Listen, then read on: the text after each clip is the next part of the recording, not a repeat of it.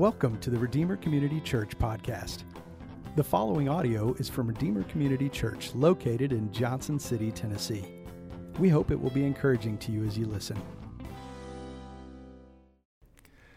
How's it going, Redeemer? If you have a Bible, we are going to be in Matthew chapter 3 this morning. We're beginning a brand new series called Family. And what we're going to do is we're going to set that up this morning. And then for the weeks to come, we're going to unpack some topics under that theme. We're going to talk about marriage. We're going to talk about parenting. We're going to talk about singleness. And I believe this is going to be really good for the life of our church as we enter into the next season of life for Redeemer. All right, so Matthew chapter 3. Before we jump in, I want to ask a question. Have you ever heard someone talk and express discontent for the church? Maybe they'll say something along the lines of, I just get more out of playing golf and being in nature than I do with going to church. Or I'd much rather just grab a drink with some friends, and I feel like we talk more about life and more important things there than we do on Sunday mornings. Or maybe it's along the lines of, I just feel like this non-church group, fill in the blank, whatever it is, that they do a better job of being the hands and the feet of Jesus than any church I've ever been a part of. And we could just keep going, but have you ever heard someone express discontent for what they think the church is? I know I have, and maybe that's you this morning. You're going, it's kind of where I am. I'm a little bit frustrated. I just don't think this is what Jesus thought of when he started this thing 2,000 years ago and what it's become. And so, something that's interesting. I was listening to a headhunter, someone who helps companies find employees. I was listening to a headhunter speak, and he was talking about staff turnover within major companies. And so he studied all these Fortune 500 companies, and they found that it's really hard to get an employee to stay with you for 3 years. If you're getting someone to stay with you for 3 years, you're doing great. But there are a handful of companies that are having employees stay 6 years and more. And so they've studied those companies to say, what are they doing that's getting their employees to stick? And what they found is that in the past, people valued things like marriage, home ownership, having kids, retirement. And when you look at just the things people value and things they want, and now those things are falling down the list, and things that are rising. Things that are rising is things like independence. And so you're seeing, instead of buying a house, people are living in really cool apartments where there's low level maintenance, which allows them to just get out of town and go on a cool vacation to have an experience. People are delaying marriage, delaying kids. And so those things aren't necessarily as highly valued as they once were. But with those things falling down the list of values, there is a need we have as humans to belong. There's a need we have to belong, to be a part of a family. And so when companies are able to create a staff culture where employees look to their place of work and say, those are my people. That's my fam. This is my family. When culture is created within companies like that, employees tend to stick much longer because that need to belong is being met at the workplace. So the point being, if you want employees to stick, create a staff culture that feels like family. Okay? Well, that need to belong, that's a human need that we have. That's why people join fitness boot camps. It's why people join social clubs. It's why there are people that go to interest groups, right? We want to belong. We need family. And that need is meant to be met by the church, at least by one of the functions of the church. It should be meeting that need for us to belong, for us to have a family. But what's happened is people are finding more effective ways to scratch that itch. Now, let me say this. There are not better ways to scratch that itch. There are not better ways, but the church needs to do a better job of being who God created us to be. Because when we are who God meant us to be, what happens is things like CrossFit, things like fraternities and sororities, things like business network groups and other Rotary Club and other social organizations, those things begin to take second place to your involvement and to your commitment to God's people, to the local church. All right, so the church needs to be better. So the question that I have today, the question I want to wrestle with is, how do we, Redeemer Community Church, become the church God created us to be? How do we become a better expression of who God is to the world we're in? So how can we be a better expression of who God is to the world we're in by being the church that God created us to be? And so I want to go to Matthew 3 today. Matthew chapter 3. Let's look at verses 13 through 17. Then Jesus came from Galilee to the Jordan to John to be baptized by him. John would have prevented him, saying, I need to be baptized by you, and do you come to me? But Jesus answered him, let it be so now, for thus it is fitting for us to fulfill all righteousness.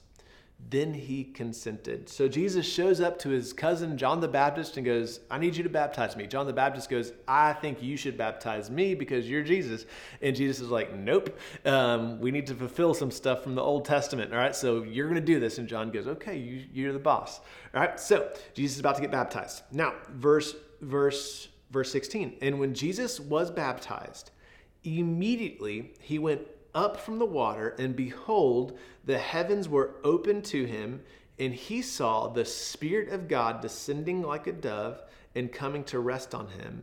And behold, a voice from heaven said, this is my beloved Son, with whom I am well pleased.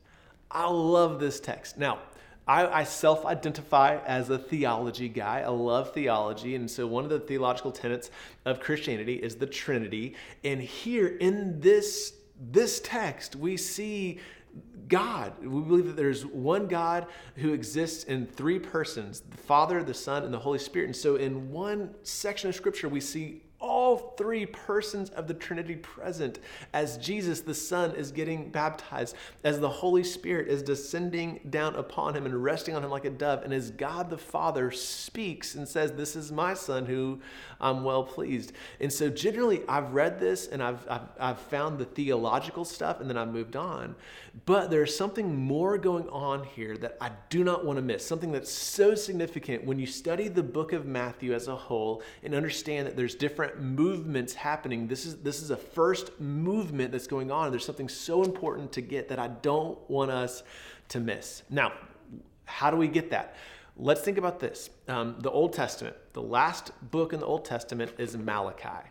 In Malachi chapter 1, some of the last words we hear God speak, he's talking to Israel, and he's warning them for being half-hearted in the way that they follow him and love him and are committed to him, this half-heartedness.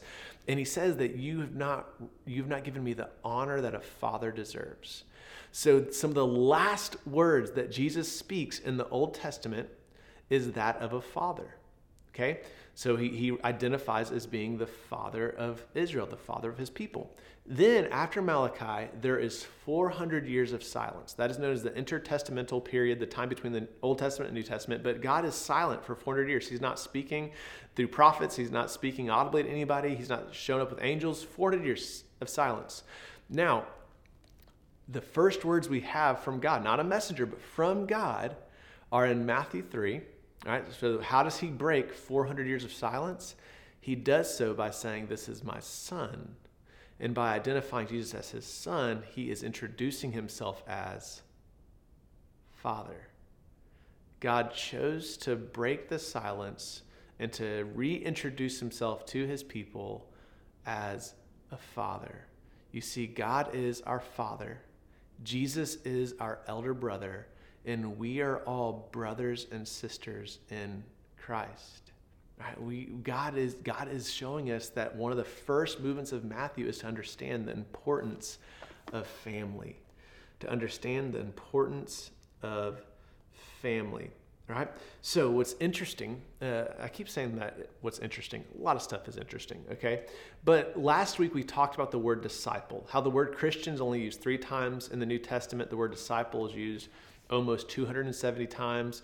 But that word disciple, as important as it is, as crucial as it is to understand what it means to be a follower of Jesus in that word disciple, the word disciple actually disappears after the book of Acts. It disappears. It's no longer used. It is replaced by the word brother. Why? Because the early church understood itself to be a family. Right? So the word disciple is replaced by brother because the early church understood itself to be family. Right? The early church understood itself to be family. So here's the one thing I want us to understand today. The one thing I want us to understand is, what is the church meant to be? That's what I want us to get at. I just want to make sure that we leave this morning, today, understanding what's the church meant to be. So first, let's just clarify, the church is not a building or a set of programs, right? So the church isn't a place you go, it's a people that you are to be. Okay, so it's not our building. You do come to Redeemer as a church organization, right? But that's not the church. The church is not the building. The church is not the programs. It is the people who come together. That's why we can go down to Founders Park or somewhere else and have a worship service and still be the church, because we're not confined to a set of walls. We're not a set of walls, right? So that's what the church isn't. But what is the church? I mean, wouldn't it be awesome if the Bible just gave us a definition? Here's what church means. Church defined, right? Wouldn't it be awesome? Well, good news. Let me take you to this. Wait, there isn't a verse. There's no verse that gives us a neatly packaged definition. Instead of giving us a verse, you know what the Bible gives us? Over 90 metaphors. It's like a temple. It's like a bride. It's like an army. It's like a flock. It's all these metaphors that tell us what the church is like. And so all these metaphors give us a piece of the picture. And all of a sudden we have to take all these different pictures that are given to us and start to piece them together, and we can build out and begin to understand more fully. But instead of God providing with us a perfect, neat, packaged definition of what the church is, he gives us all of these metaphors. But in those metaphors, one stands above them all. One stands above them all because it's actually not a metaphor. It's not metaphorical, it's literal. You see, a metaphor tells us what something is like. Something literal tells us what something is. And so the picture that we are given, the metaphor that we're given that is actually literal, is that of a family. You see, the church isn't like a family. The church is family. Okay, the church isn't like a family. The church is family. So the one thing I want us to understand is that Redeemer is meant to be a family. Redeemer is meant to be a family. And here's why that's so important to grasp.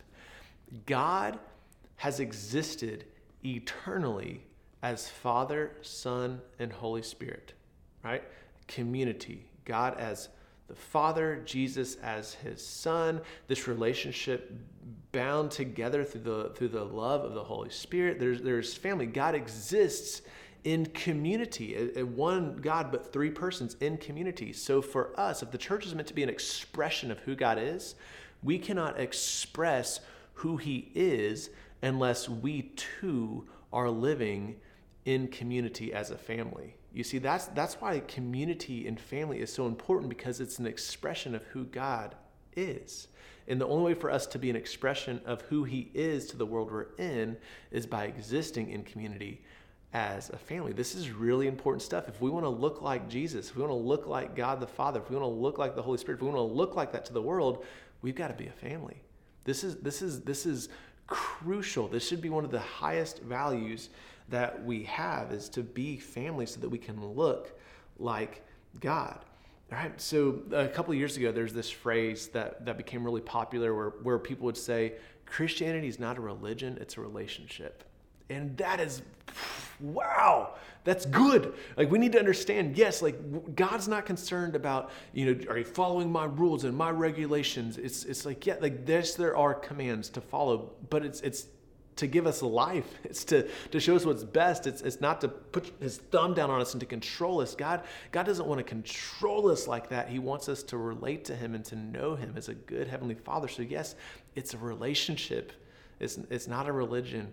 okay? But we need to take that a step further. We need to take that a step further and to be willing to say Christianity is not a relationship, singular. It's relationships, plural, okay? Relationships, plural. So what do we do with this? Well, here's the problem. The problem we have is that instead of being like a family, we've become more like an orphanage. Instead of everyone taking responsibility and ownership, we've begun to rely on just a few caregivers. It's like, well, that's the pastor, that's the staff team. Those people do everything, we just come. And it's like we're just relying on caregivers instead of taking ownership and responsibility and saying, no, this is something we're all a part of. We've become more like an orphanage.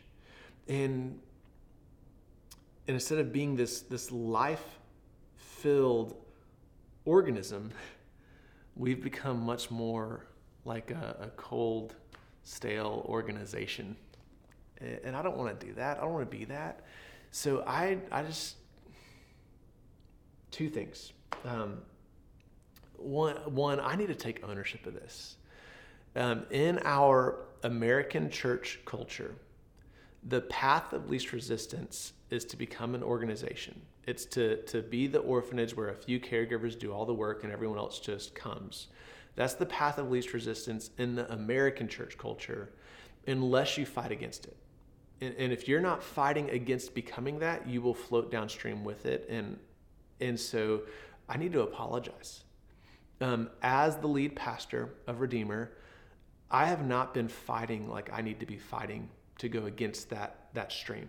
Instead, I've just been trying to keep my head above water. I'm like, COVID, I'm trying to float and try to tread water and just breathe. And in that, we've been floating downstream. And so I want to apologize and take ownership for that and say, I'm sorry for not fighting as a leader like I should be fighting. So I'm sorry. But two, I want to not only apologize, I want to ask for your help. Look, I'll be the first to tell you that Redeemer is not the church we're meant to be. Don't hear me wrong. I'm not saying we're bad, because I believe Redeemer is one of the best churches, period. I mean, out of all the churches I've seen, out of all my friends that lead churches, out of all the churches I've been to, this is where I want to be. If we moved to Johnson City and didn't go to a church or work at a church, this is where I'd want to attend. I love what's happening here, but we're not where we need to be. Okay, we're not fully where we need to be, and I want to say, will you help us get there? Will you help us get there? A few caregivers cannot accomplish the task that God has called us to. It's going to take a family effort. So I apologize for leading us in a way that has allowed us to become more like an orphanage. But I'm asking you for help to help us become a family. All right? Will you help us? So how can we take steps as a church? How can Redeemer Community Church take steps to leave the orphanage and to enter into a family? Okay, how can we take steps? First, it takes commitment. The first thing I want you to know is that it takes commitment. There's the story in the Old Testament about a girl named Ruth. And as you read this story, there's interesting characters. You have this lady named Naomi, and so she's left Jerusalem. She's kind of a prodigal, and she's bitter. Right? So you have this bitter, prodigal woman, and then she's got Naomi with her, and Naomi is a foreign girl, a foreign girl with no family. And then you have this guy named Boaz, who's kind of a handsome, graying bachelor who's really noble, and they become a family. And so as you see this, you're going, that doesn't make sense. Like those people don't fit together, all right? Because Naomi, she's Jewish. Ruth is not. She's from like a wicked people. And then you got it's like this doesn't fit. And I love that imagery when it comes to the church, because when it comes to the church, we should be a group of people that people look at and go, that doesn't make sense. They don't fit, but they're so tight knit that what's going on here? And so what we see in the book of Ruth is that there was a bond that held them together that was greater than themselves. right? There was a bond. And so what is the bond that is meant to transcend us and hold us together even when it doesn't make sense? Well, the bond in Ruth is this word called hesed. It's a Hebrew word that there's really no English word that can do it justice. So you'd have to combine 20 words together to get a full picture of it. And so in Ruth, it's translated kindness. It's like the kindness of Boaz, the hesed of Boaz. But you also see that love mentioned, the hesed of God, and then instead of saying the kindness of God, it'll be the love of God. But when that word love is hesed, it's talking about God's covenant love with his people. It's this way of saying, even in our faithlessness, God continues to be faithful to us. It's how God's refusing to let go of them. And that's what we see with Boaz. He's like, I my kindness, my love, it refuses to let go. It's fully committed. Okay? So the hesed love that God has for us is the same love he wants us to have for each other as being a part of the family of God. Like the love that we should have for those within this family is that I'm committed. Like, I know your flaws. I'm not going anywhere. I'm committed. Even when you mess up, I'm going to remain faithful. I'm committed. That's the type of love we want to embrace and we want to embody. So when it's I'm not just here when things are easy. I'm sticking even when things get hard. So one, it's going to take commitment. Two, it's going to take action. The second thing, it's going to take action. My heart as the pastor of Redeemer, the lead pastor of Redeemer, we have multiple elders who are pastors and shepherds as well. Right? But as the lead pastor, my heart is that anyone who says Redeemer's my church, I believe you should be known, loved, and pushed towards Christ. Those are three things that I think are all biblical, that are benefits of being a partner or a member or a part of a church. I think you should be known, loved, and pushed towards Christ. And if this is your church, I want that to be true of you. So let me explain what I mean by those three things, because that could just be a catchy phrase that we just say and don't live out. So when I say known, all right, that means that you're more than a number. It's not uncommon for people to say, well, how many people go to your church? And like, well, pre-COVID, we had like 620. Right now, I have no clue. Like, we could have grown, we could have shrank, no idea, right? But like, it's the numbers game. And I don't say like, you're not a number. Being known means that you're not a number, you're a name, okay? It's like Cheers, where everybody knows your name, all right? And so you're not just a number, you're a name, but more so than just a name is you being known means that people know your story.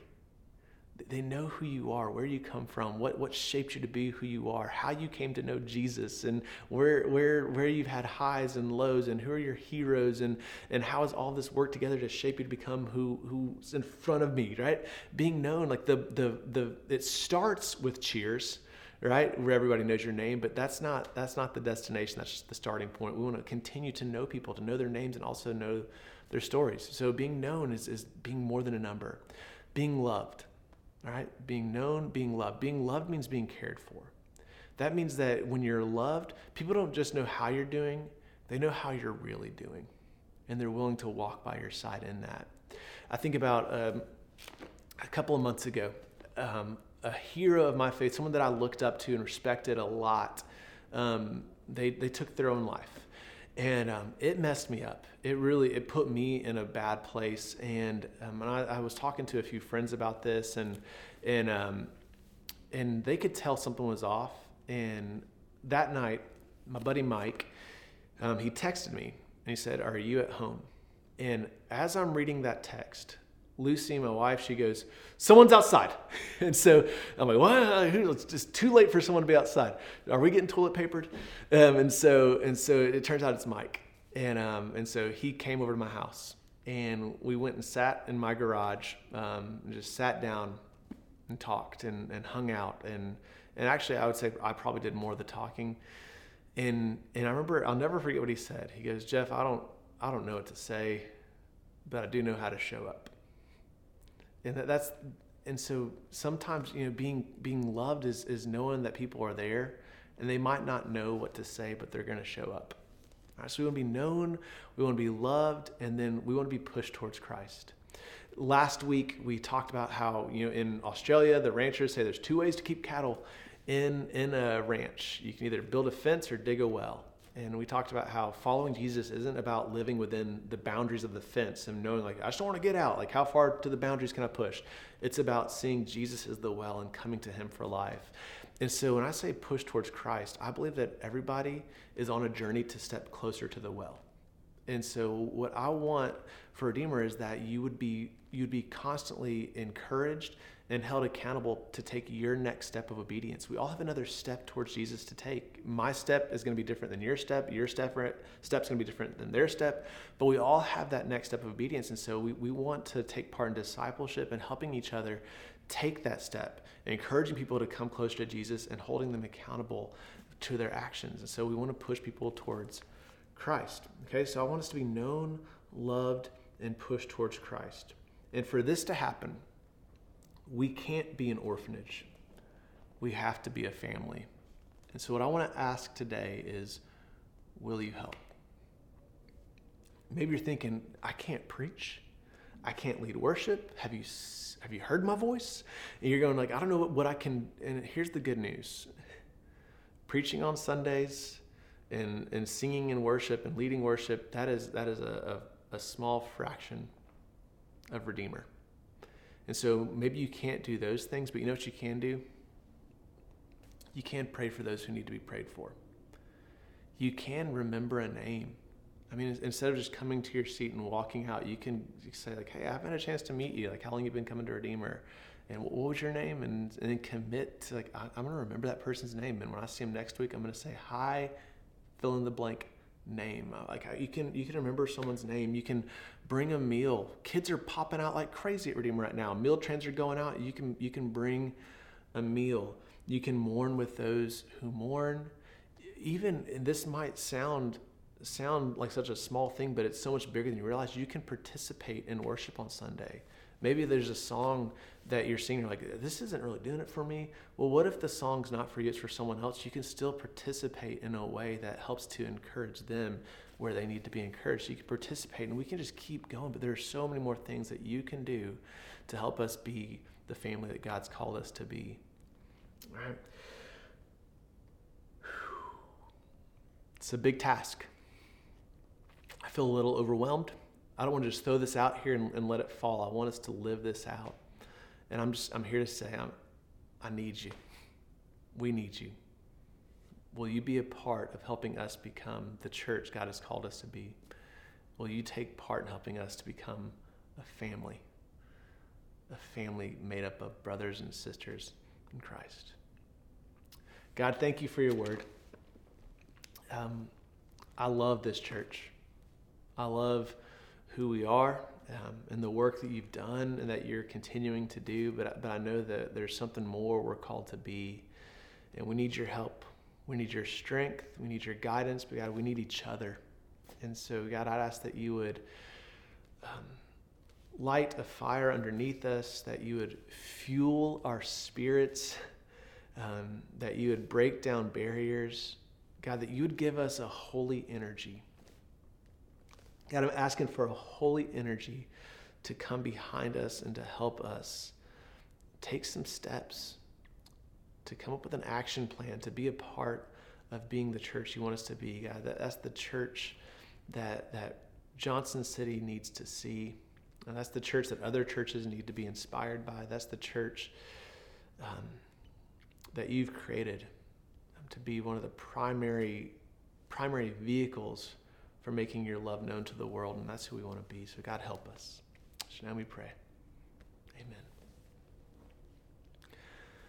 At Redeemer, we love to respond through communion, and we do that almost every week. And so that's where we take bread, we take juice, we take some form of carb and some form of beverage, whether that's juice, wine, something else. But we do that to remember that the Last Supper that Jesus had with his disciples, where he sits down with them and he takes bread and he breaks it. And he says, this is my body for you. And he takes a cup of wine and talks about how there's this new covenant that he's creating with his people. Which this new covenant means it's not about what you can do, it's about what he's done. And we want to remember that. But today, here's what I want you to do. I want you to hear these words from 1 John 3:16. It says, by this we know love, that he, speaking of Jesus, he laid down his life for us, and we ought to lay down our lives for the brothers, or for the brothers and sisters. So as you take communion today, I want you to take time to confess where you've begun to rely more on a few caregivers than being a part of the family. So just ask God to forgive you for that. And then remember that Jesus died for us, for his church. He laid down his life for us. And ask God to give you the strength and you the energy to begin to lay down your life for others, to begin to commit yourself to that Hesed type love to this church. Can't wait to continue to unpack family next week as we dive into marriage. I hope you'll join us again. Leia's going to lead us forward, and we'll see you soon. Thank you so much for listening to this audio from Redeemer Community Church in Johnson City, Tennessee. You can connect with us and find out more information at redeemercommunity.com.